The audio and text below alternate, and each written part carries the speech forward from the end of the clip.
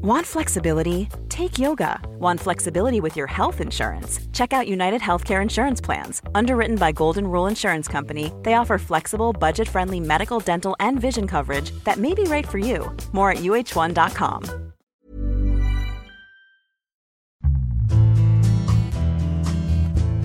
G'day and welcome back to Shares for Beginners. I'm Phil Muscatello. Listeners to this podcast will be aware that I normally discuss topics of a general nature only with my guests. We don't talk about market conditions as they're happening. However, I know there's a lot of fear and emotional turmoil going on at the moment, so let's pour some oil on troubled waters. I've asked Tony Kynaston from the QAV podcast to come back on so that we could allay some of those fears. Hi, Tony. Hi, Phil. How are you? I know you're not fearful at the moment at all. I'm not, no. So I emailed Tony yesterday and mentioned difficult times, and he emailed back saying, situation normal, hence the name of this episode. There's also a few moments at the end of this podcast from Rob Gilmore about the oil price situation, because it's not all about the coronavirus. You may remember Rob as the first guest ever on this podcast. He dropped around this morning to give us insights into the oil price, why it's volatile, and why it has an effect on markets. So we're recording this on Wednesday, March 11 at 10 a.m. The markets are just open. We're not having a look at this before that at this stage? No. You don't look at it that often. I anyway. don't. No. I guess at this sort of time I look at it maybe 2 or 3 times a week, I suppose. Mm-hmm. Yeah. So on Monday, the ASX 200, the top 200 shares on the Australian Stock Exchange, dropped 7.33%. That was after it had dropped around 13% in the previous 2 weeks. The moves on the New York Stock Exchange have been similar. Yesterday, the ASX 200 closed up about 3% after opening 3.8% lower. Overnight, the US is up nearly 5%. These gyrations are quite funky and wild, yet, Tony, you remain sanguine. Why? Well, I think what's happening with the markets going up and down at the moment in particular is people are reacting to stimulus, to what our leaders are saying, what's happening with latest reports of spread of coronavirus. So they're reacting to news. And we can't lose sight of the fact that the share market is a market. It's people trading with people. And therefore it's subject to human psychology, which is the study of behaviour. And we need to have a framework to deal with that. And a framework which says this is how I approach investing. I'm buying shares in companies. And yes, they're traded on the market, and yes, it's subject to psychology, so I have to have that framework operating in that kind of real environment, but I can't be blindsided by human psychology. And I think that's what's happening in the market at the moment is people are, I guess because the news tends to focus on share markets at this time, it's becoming top of mind in people's awareness. It's a bit like we've all worked in offices where there's one person who always begins a conversation with, have you heard the latest? And that kind of person is kind of dominating the market at the moment. And we need to be polite to that person, but we need to basically ignore them. There will be times when there's big falls, and we have to decide whether we're a buyer or a seller, and there'll be times when there's big rises and we have to decide whether we're a buyer or a seller. But that's part of being an investor. And before the podcast, we were talking about Warren Buffett, and one of his quotes is, we need to be fearful when people are greedy and greedy when people are fearful. Now, we had the fearful when people are greedy activity last year, and now we're having the greedy when people are fearful type event this year. I'm not saying that people should be buying into the market at the moment, but they should have an idea of what will be a situation when they'll buy into the market. And I have a framework, and I guess I need to put a caveat around what I'm talking about here. I'm not trying to give people advice. I'm trying to tell people what I do. And that's different, I think. Whether you follow me or not it is up to you. And what we're all about on our podcast, the QAV podcast, is to teach people how to think for themselves and to deal with markets. And I have a framework, and the framework is to look for the quality companies and look for them when they're at value. And at the moment, there are lots and lots of companies in that situation. But what we're doing as well is I'm waiting for the sentiment around those companies to start to turn. And it might be tomorrow, it might be in 6 months' time, it might be in 12 months' time. But that's what I'm looking for. And we talk about what we call a 3-point trend line graph. Some people talk about moving averages. So basically it's when the short-term sentiment in the market overtakes the long-term sentiment in the market. And when we see that starting to happen, then we'll be a buyer in this market. But there are plenty of opportunities to buy. So what would you say to someone at the moment? I mean, it's a psychological thing, and because of all the headlines and because of all the media making a big deal about it, and Italy's in lockdown. And if you're new to the market and you're not sure what's going on, this is probably a learning experience for you, because this kind of corrections happens every 6 or 7 years. It's basically once a cycle event in the share market. So get used to it. As we said before, situation normal. These things happen. I think the last one happened, I think there was a 10 to 20% correction in about December 2018. So don't panic, I guess, is the message. By the same token, if you're scratching your head saying, okay, I can be calm during this process, but I don't know what to do, then I would be hesitant to start, trying to guess and trying to put money into the market if you really don't know what you're doing. The learning point in this whole process for a new share investor may be, I don't know what I'm doing, I don't have a stomach for this, I'm going to go and buy a listed investment company or an ETF, or put my money in an industry super fund or a low-fee fund. I think that's a very legitimate takeout to have from the last 2 weeks in the market. And I think that's a very smart thing to do if you're feeling at all squeamish or at sea or not confident with what you're doing. You can certainly keep learning and maybe even running a paper portfolio during this process and see how you went, and that's part of the learning process. But if you aren't certain, don't take a risk. Put the money into a fund. Okay, because this has been a very recent event. I mean, people might have been buying an ETF 3 weeks ago. Yeah. And this is the first time they've been hit with it. So it's just a learning experience, really, isn't it? Something to think about and really stick with it. Yes. Oh, exactly. I shouldn't think this would deter people from being in the share market. What I'm saying is this happens. This is normal for a share market. But if you are feeling squeamish or unsure what to do, then maybe direct investing isn't for you. But maybe it is in the future. And so, keep at it and learn through this process. But I remember I called the GFC my university course in share investing. And before that, when I first started investing and did everything wrong, that was my school of investing. So you always learn through these processes. And experience does help and does give you the framework to keep calm. And Buffett, as we said before, said you don't need an IQ of 150 to be a good share investor. You need to be calm and patient, and that's exactly what we're seeing at the moment. Another Buffett saying is, Mr. Market is a manic depressive who knocks on your door every day and says, "I want to buy your house, and here's the price." It's up to you whether you sell or buy his house next door. He'll keep coming to you, or she'll keep coming to you with a price. It's up to you whether you take that price. Did you enjoy his latest newsletter? That only came out a couple of weeks ago. That was great, wasn't it? Yeah, I really recommend people go to the Berkshire Hathaway site. Yeah. Very simple site. It's really just a list of the past 20 years of newsletters and start to read them. They're fantastic. And there's also, actually, I'll post it in the blog post for this episode, but he did an interview, a 2-hour interview with CBS, I think, yes. A TV interview. Have you seen that? Yes, I did, yeah. Yeah, excellent interview, isn't it? Yeah. I mean, the guy's rock solid. Yes. He is so rock solid in the way he looks at things. And he says, I have a framework. I have a way of doing things, and I wait for the market to be in the right condition before I act. Mm-hmm. So no one can predict the future, but there's a lot of talk about that Australia is going to go into a recession this year.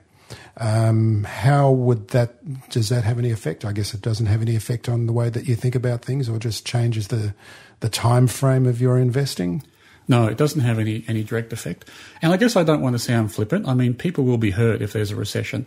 People will be hurt, in particular with the coronavirus going through. People will die. So I don't want to sound flippant at all. These are very serious topics we're talking with. But in terms of how they impact on how I invest, they're just part of the general hurly-burly in the market. As I said before, I have a framework of looking at companies individually. I look at their quality metrics, and I look at their price and decide whether they're at value or not. And then as a last sort of screen, I look to see what the market's doing and whether that company is in an upswing or a downswing before I decide to pull the trigger and buy. That will be affected if we go into a recession. I expect that the list of companies I'm looking at will grow. But it may mean I don't buy anything for 6 months or 12 months. So be it. I'll hang on to the ones I've got and I'll wait for the right time. I would add a word of caution here to anyone out there who's has a geared portfolio that they might want to consider reducing some of that gearing, especially if it's a margin loan when some of the shares can be at call. Yep. Yeah. I don't think people have any idea of what a recession is like. I mean, you and I have lived through several, I'm sure. Yes. Yeah. And that's kind of a market that's a mantra I have at the back of my mind when these kind of events occur, is that, I've lived through the 91 recession, I've invested through the Gulf Wars, I've invested through the .com crash, the 98 long-term capital management meltdown, the Asian financial crisis, the GFC, all of these things you survive. And if you take the longer-term view and look at the share market over 100 years, the graph starts in the bottom left-hand side of the piece of paper, and it goes to the top right-hand side of the piece of paper. It will always do that over a longer term, and we just have to keep that uppermost in our minds. Yeah. I'm talking to my daughter at the moment because she hasn't started investing yet, and she's got no idea, doesn't want to do it. She just wants to spend money and have a great time. She's at that age. And but I tell her that, okay, there's apps that are available these days which can help her get started investing, like Raise. Have you heard of Raise? I haven't, no. Oh, anyway, what it does is... Too old. Basically, it just rounds up every purchase on your cards. Yes. And that gets invested. And I'm saying to her, look, this is a great time to get started. When markets are down, you're dollar cost averaging in, basically. Yes. You're getting in at the best possible time. Yeah. Is this the way that you would see someone first starting in the market right now? Absolutely. I think it's a great time to start in the market. Any way possible, yeah. Provided you can stomach it going further down. And one way to help that process, as you say, is dollar cost average. So if you've been dollar cost averaging into the market over the last 12 months, for example, you've been buying less shares in the last 12 months, and now you're buying more shares, and so overall you're going to get a decent performance. And you're not really worried about where the share market is. All you're trying to do is work out whether I'm buying more or less for the same number of dollars every month. And I'm in the same boat. I have a 20-year-old daughter who's asking me, is it a good time to start? So we are starting with her at the moment. Yeah. Perhaps we should explain what dollar cost averaging is here at this point. Sure. So if someone, say, for example, came to me today and said, I've just inherited $100,000, what do I do with it? The last thing I'd say to them is go put it all into the market tomorrow. I would say, for example, maybe take $10,000 a month for the next 10 months, and every month spend $10,000 buying into the market. And it's easier if you're buying an ETF or a listed investment company, or putting it into a managed fund. You just keep putting $10,000 in each month. But what that means is that at the moment your $10,000 goes 20% further than if you were doing it last year, where you were buying less with that $10,000. But over time, it evens out, and you're buying the market average. Hey everyone, I've been on the go recently. Phoenix, Kansas City, Chicago. If you're like me and have a home but aren't always at home, you have an Airbnb. Hosting your home or a spare room is a very practical side hustle. If you live in a big game town, you can Airbnb your place for fans to stay in. Your home might be worth more than you think. Find out how much at airbnb.com/host. You're listening to Tony Kynaston. Tony is a multimillionaire professional investor. Thanks to the checklist system he's developed called QAV, Quality at Value, the average return on his portfolio over the last 20 years has been nearly 20% per annum. That's twice the return of the ASX 200. Tony's knowledge and calm analysis takes the guesswork out of share market investing. And best of all, it removes the trauma. Fast track your investing knowledge. Use the coupon code SFB for a 20% discount on monthly or annual plans. That's at qavpodcast.com.au. This might be the best investment you'll ever make. That's qavpodcast.com.au, and use the coupon code SFB for that 20% discount. So if you've been holding off buying and you've got some cash, is it now a time that people should start thinking about it? Absolutely. Yeah, I mean, the market's down 20% from its highs. It may go down further, so you I would be use prepared. I would use dollar cost averaging to start buying. But yeah, this is the sort of time where I start going around looking at how much undrawn facilities I have in terms of debt and whether I have any cash that I can pull together and start to put into the market. The coronavirus. How fearful are you of the coronavirus? I'm fearful of catching it myself because I'm probably starting to get into the danger zone personally. And as I said before, I don't want to be flippant. People will die from the virus. On a macro scale, an economic scale, it will disrupt supply chains. If I sort of go through the risks of what could happen, I'm going to say them as risks, but they may not happen. And I think the old management saying of hope for the best but plan for the worst is a good one to keep in mind at this time. But as you said before, we haven't seen a recession since 1991, and we haven't seen what's called a supply-side recession for much longer than that. So a supply-side recession means that people can't get access to goods. So, for example, a builder can't get access to hardy plank or something like that they used to build a house with. And that has two problems. One, it means the house doesn't get built, so there's less money going into the economy, and the builder has to put their labourers off. But two, it also means that there'll be someone out there who can produce hardy plank in a limited sort of amount, but the price will go up. And so we start to see inflation come back into the market. And so the risk I see with coronavirus around the world is that people start having to pay more for what they could buy cheaply, either from China or from somewhere else. That starts a round of inflation, and that's always bad for share markets because all the prices are going up. That means wages will have to follow to pay for things, which means all the costs in the economy go up, and that's a drag on business and a drag on the share market. And it's also tougher for people because they're suddenly having to battle, having to ask for more money and battle with the budget to try and afford everyday items, groceries and clothing and things like that. You must be the only person that sees inflation as a risk at this stage. Well, I'm talking about real inflation. I mean, I've lived through periods when inflation's been running at high single digits, and that's a pretty tough time to be an investor and just to really just get about in the economy, really. Okay, because everyone else, every pundit that I hear is saying that we're going to be having low interest rates for a long, long time. I'm a bit of a contrarian, Phil. When everyone says one thing, I expect the opposite. Because no one can see the future, and when there's a consensus in the market, it usually means it's already happened, and we're about to turn a corner.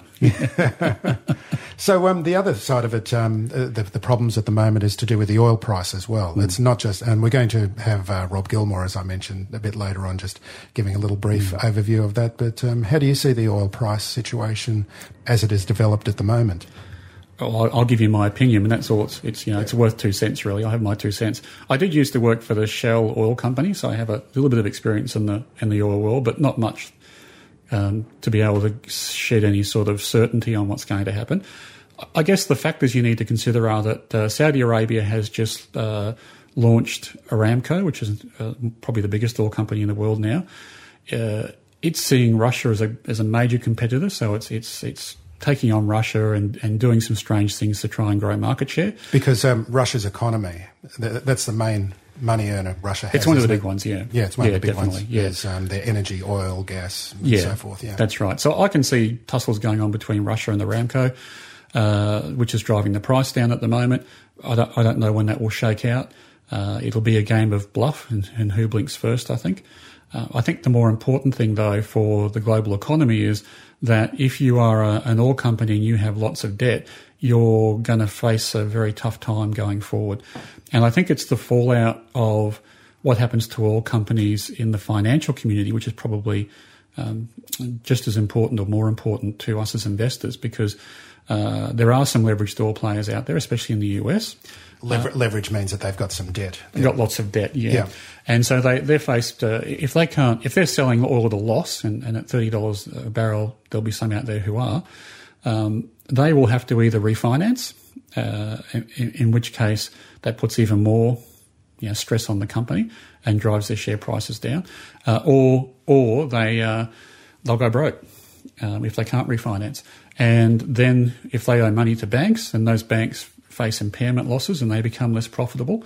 And in this day and age, all the banks are very interconnected. So banks realise that they shouldn't have all their eggs in one basket, so they won't just be solely loaning to the oil industry. They'll go off and take out if they loan money to the oil industry, they'll probably go and borrow from another bank to try and offset that loan and balance out their portfolio, which is the interconnected way that the financial markets work. And we're back where we were with the GFC, where you don't know if oil company A goes down, which bank follows it, and which bank owes money to which other bank, and how that impacts back onto the banks in Australia. And so you've got this same sort of situation of unknown risk in the finance system, and that will also see the cogs of the economy start to grind to a halt. Was there anything in your notes that you wanted to say? Because all my questions are exhausted. My fears are allayed. I think probably the last thing I'd say is that it's times like these when I like to watch and listen to people that I respect.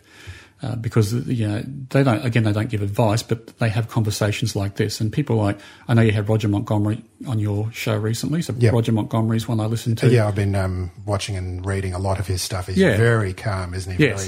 Very measured. He's an excellent one to exactly. follow. Yep. Jeff Wilson from Wilson Asset Management, Alan Kohler and his weekly briefings and his podcast is good.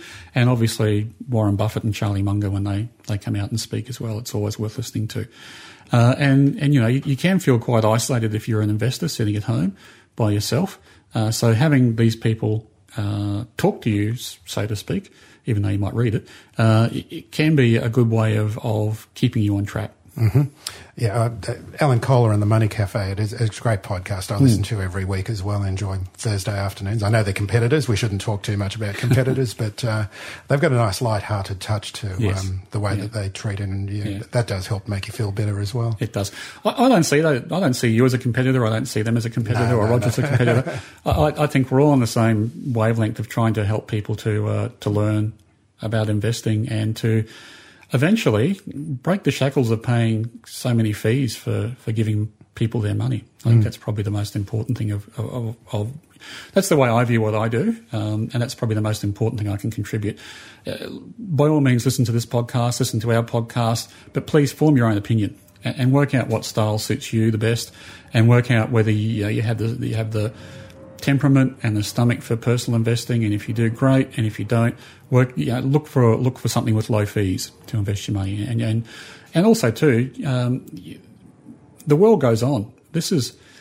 We're all about investing to improve our quality of life. If it makes us, if it keeps us awake at night and means that we can't enjoy our lives, it's not worth it. We need to laugh through this whole process as well and continue to enjoy our lives while we're trying to be good investors. Fantastic. Thank you very much for dropping in, Tony. All right. Good to see you, Phil. And we'll just cut now to Rob Gilmore, who's going to give us his thoughts on oil prices and what's happening with oil at the moment as well. Well, it's not just the coronavirus, it's the oil price. And while the market's been trying to come to terms with the impact of the coronavirus outbreak for the last week and a half, unsuccessfully, mind you, it was almost like the market took a king hit last weekend when OPEC failed to come to an agreement with regards to production cuts. Now, we're going through a phase in the oil market where demand is dropping off because of the coronavirus, and OPEC were trying to agree production cuts in order to curb supply while demand had fallen. Now, OPEC these days includes Russia. And Vladimir Putin decided not to cut production, trying to go against basically what Saudi Arabia were pushing. And the reason for that is because Vladimir wants US shale oil to go out of business. And he feels the best way to do that is to crash the oil price, which is below the cost of production of US shale oil, and to basically make them default on their debt and curb supply that way, during which time Russia can gain market share and ultimately prices rise and they profit from it. So Saudi Arabia wasn't too happy with this, and so they came to the party and said, right, well, if you're not going to cut supply, we're going to increase it and we're going to drop the price. So essentially what you've got now is a price war between the Russians and the Saudis. They both have very low costs of production, but how long they can sustain this sort of price war is the big question. It's bad for share markets because any shock causes uncertainty and volatility. When you see the price of a commodity like oil fall 30%, it has a dramatic impact on currencies. It has a dramatic impact on a lot of industries, and a lot of industries that do depend on oil. And if you look at the ramifications of a low oil price just on the US shale industry alone, that has knock-on effects into credit markets. If they default on their debt, then that causes further issues in credit, which can potentially create some sort of contagion. If you take the US shale oil industry, there are parts of that industry where companies are heavily indebted. They've issued bonds, and if they default on those bonds, that then causes issues in credit markets. And if you think about other industries that feed off the oil industry in the US, like employment, like the contractors, there are further ramifications in not only in the US but other parts of the world. When you see a dramatic fall in the oil price, it has a flow-on effect to Australia through our gas producers, where the price of gas is fixed to oil. So immediately your product profitability of these companies has been effectively decimated because the cost of what they're producing has just fallen by 30%. Shares for Beginners is for information and educational purposes only. It isn't financial advice, and you shouldn't buy or sell any investments based on what you've heard here. Any opinion or commentary is the view of the speaker only, not Shares for Beginners. This podcast doesn't replace professional advice regarding your personal financial needs, circumstances, or current situation. Thanks to Christopher Soulos for music production with that special Greekalicious flavour. Remember, music always flows, even when the money won't.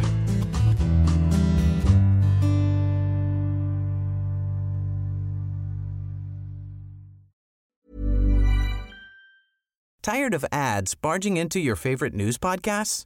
Good news. Ad-free listening is available on Amazon Music for all the music plus top podcasts included with your Prime membership. Stay up to date on everything newsworthy by downloading the Amazon Music app for free or go to amazon.com/news ad free. That's amazon.com/news ad free to catch up on the latest episodes without the ads.